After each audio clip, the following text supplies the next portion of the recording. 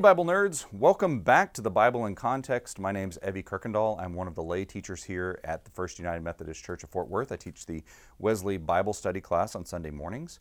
I'm also a student at Bright Divinity and a candidate for ordained ministry within the United Methodist denomination. So it's my pleasure to be here with you in this last installment of the first season of the Bible in Context. Wow, I can't believe that it's already over. I'm sure that you are surprised that it's already the end of the season. So we're glad that you've been with us this entire season. We're going to be wrapping up the book of Exodus today. Now remember, this is not a line-by-line Bible study. This is a kind of a survey from 30,000 feet using the their town, our town method of understanding Scripture, where we first take a look at contextually what was going on in the society where the Scriptures were written. Who wrote it? Why did they write it? How would the original audience have understood it? When was it written? What was going on historically during that time? Why was it written?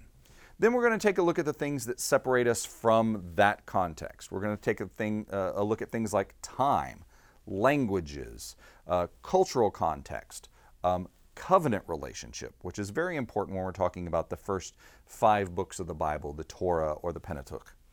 And then we're going to build a bridge over that stuff so that we can better understand what those books that were written then have to say to us today in 21st century America. I think it's always a great idea to first consider what was written, it was written about then, so that you can better understand it today, rather than just starting with what does this Scripture mean for me today. So we're in the last stretch of the book of Exodus. Today we're going to be talking about the Sinai or the Mosaic covenant. We're going to be talking about the golden calf, that fun little story of Exodus. And then we're going to be wrapping up the series with the names of God and kind of the symbolism between how many times we encounter God. So let's start off with the Mosaic or the Sinai covenant. This is going to be in Exodus chapter 24. Moses is going to go up on the mountain of Sinai. He's going to be invited by God. It is going to be a great and momentous occasion where God is going to deliver Moses all of the information that he needs to help the Israelites become a people. Remember what I said in our last episode, that whenever the people were brought out of Egypt, they were enslaved. And then in order to enslave a people, you have to dehumanize them. You have to take away things like a legal system, you have to take away language, you have to take away familial ties, you have to take away songs and stories of culture that define a people. You have to strip all that away so that people can be seen as a tool or a piece of property.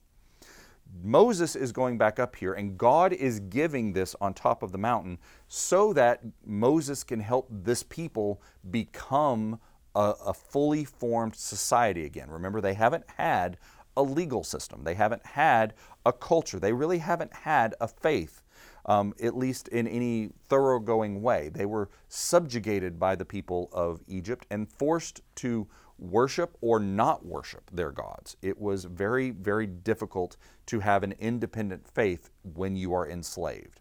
So this is what God is setting up, this opportunity for them to go out into the wilderness after this and to become a great people that have a self-identity. And that's what we're going to be working towards. And then one of the interesting parts of this is the people of Israel say that this is going to be what we acclaim. We are going to say this is our legal system. We agree with this covenant. We are going to do it. And in fact, in chapter 24, at the end of verse 3, this is what the people of Israel say. All the words that the Lord has spoken, we will do. So we have this moment where the laws are being assented to. We are saying we're going to follow these rules. And so this is what's going to cause so much tension as the Bible moves forward, where people begin falling away to apostasy. They're going to start worshiping basically every shiny thing that shows up in front of them. And it's going to cause a lot of problems for the Israelite people as we move forward. So, and then that's going to lead us directly to chapter 32. And this is going to be verses 1 through 4. We're going to see that this is the story of the golden calf. So we have Moses go up on the hill. It says that Moses entered the cloud and went up on the mountain, And Moses was on the mountain for 40 days and 40 nights. So that 40-day motif that we see often show up in the Bible, here it is again. Then we're going to fast forward, because during this period of time, from about chapter 4 to about chapter, let's say 32-ish, that's going to be all of the things that Moses gets told up on the mountain, and where it's going to be written down, it's going to be legalized, it's going to be codified. I'm going to thumb quickly over to the next little bit. This is chapter 32. And then we get to this moment where we see what's going on in base camp while Moses is up for those 40 days and 40 nights. This is chapter 32, and we're going to open up with verse 1 and with verse 1. When the people saw that Moses delayed to come down from the mountain, the people gathered themselves together to Aaron and said to him, "Up, make us gods who shall go before us. As for this Moses, this man who brought us up out of the land of Egypt, we do not know what has become of him." So keep in mind, Moses is going to be up on the mountain and has only been up there for a short period of time, certainly not even 40 days and 40 nights. And yet the people of Israel are already clamoring for Aaron to make them another god, to find something that will that they can sit down and worship and that might protect them. So they all get together. They get their stuff. They take off their earrings. They take off their rings, anything made out of gold, and then they smelt it down. And Aaron and the metal workers, they turn it into a giant calf, a giant golden calf. Now, this has a lot of contextual elements to it that are needing to be brought out so that you can better understand what's really going on here. So the first thing is that in the ancient Israelite context, one of the gods that was very, very relevant and often worshipped in that ancient Near East context was the god El. El was symbolized by an ox. So the fact that the people chose a calf to represent this new god that they were going to be worshiping, that is very similar to a god that already existed, the god El, is worth noting.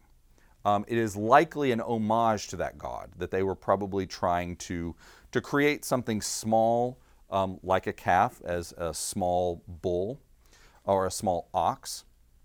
And that has overtones for what's really going on here. That this isn't a new god that they are fabricating, that this is a god that they are aware of, that they are fabricating for worship. Now, here's the interesting thing about this calf being made out of gold. So this story isn't just about the Israelites falling into apostasy. This isn't just about the Israelites falling back into perhaps an old mode of worship, worshiping another god before they were aware of their Israelite God. You have to remember that this group of people were taken out of Egypt, out of slavery, and before they did, Moses and God and the angel of the Lord told them to collect as much stuff as they could, as much wealth as they could, and to take it with them, because you're not coming back. Once you go out, you are not coming back. So all the wealth you can take with you, that's what you need to take. And there's a little bit of an aside where some of the women of Israel take the gold and the silver and the important valuables of the land.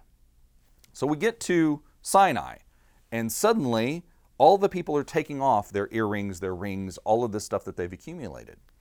And so it's important to note that not only are the people setting up this new god to be worshipped, but they are using the only things that they have of wealth. So in a very literal sense that I think has some very powerful overtones to the challenges that we faced as people of faith to this day. The people of Israel were literally worshiping their money, because that is the only wealth that they had.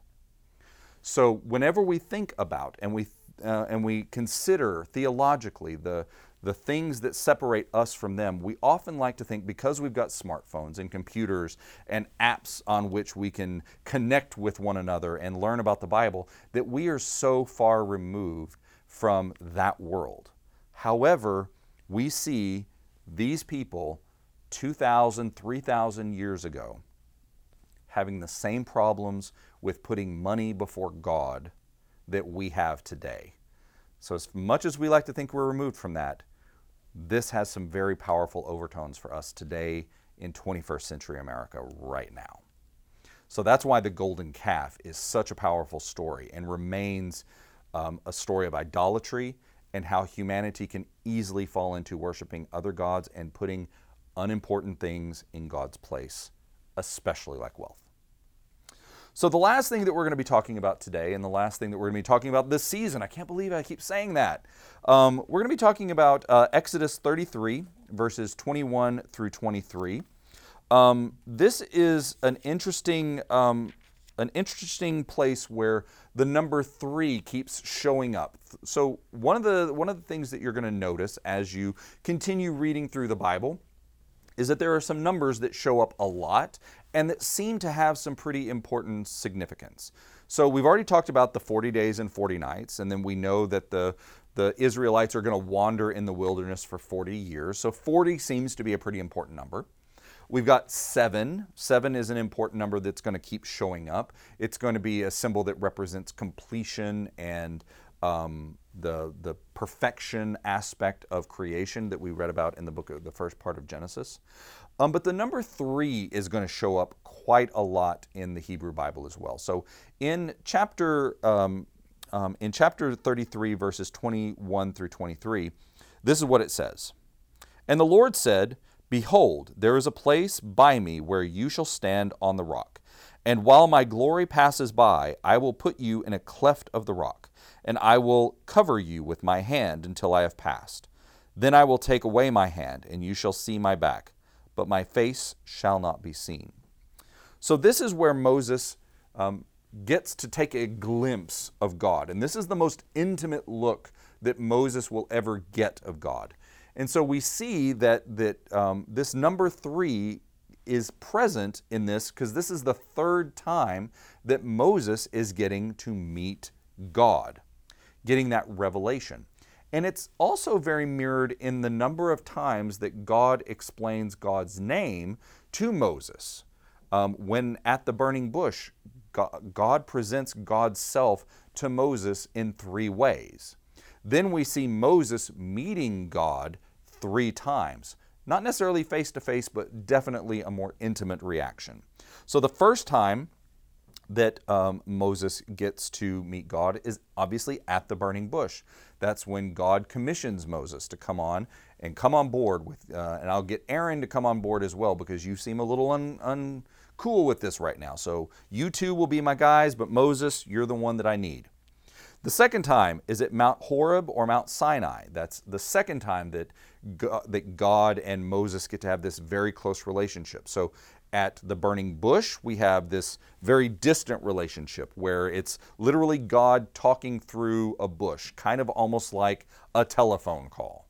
Then we get to have Moses go up to the mountain, Mount Horeb, Mount Sinai, and he gets to be part of the mist kind of close by. So you might think of that as like a Zoom call for God and Moses to be talking. And then in this last visit, the rock by which God passes, we see that God gets so close to Moses that Moses can actually see the back of God's head, but doesn't get to see the face of God. And that's one of the things that's always sacred in the Hebrew people. We never get to see God's face or really get to see a true visage of God. And so that represents that 3 times 3 times God names God's self in the early part of the relationship with Moses. And then we get to see Moses increasingly 3 times getting to get closer to God. This might remind you of another 3 that we as Christians are connected, and that is the Trinity, the idea of God the Father, God the Son, and God the Holy Spirit, or the Creator, the Redeemer, and the Sustainer. The number 3 is going to keep popping up periodically. So whenever you see numbers, think of how often you're seeing those numbers and what they might mean and how they might relate to you and to your faith. That's a great opportunity for you to stop and think and do a little bit of self-research about what that number means, and consult some commentaries or your local pastor and see what they have to say about it if there's anything interesting there. So that brings this episode and this season to a close of the Bible in Context. It's been a wonderful ride with you. I hope it's been edifying and that you've learned something from this time together. We will be coming back together after this with a season 2 and fingers crossed. If you like it, comment, let people know that this has been something that's good for you. We'll definitely be producing more of it to come. My name's Evve Kuykendall. It's been wonderful being with you. Remember to stay in your Bible, and God bless.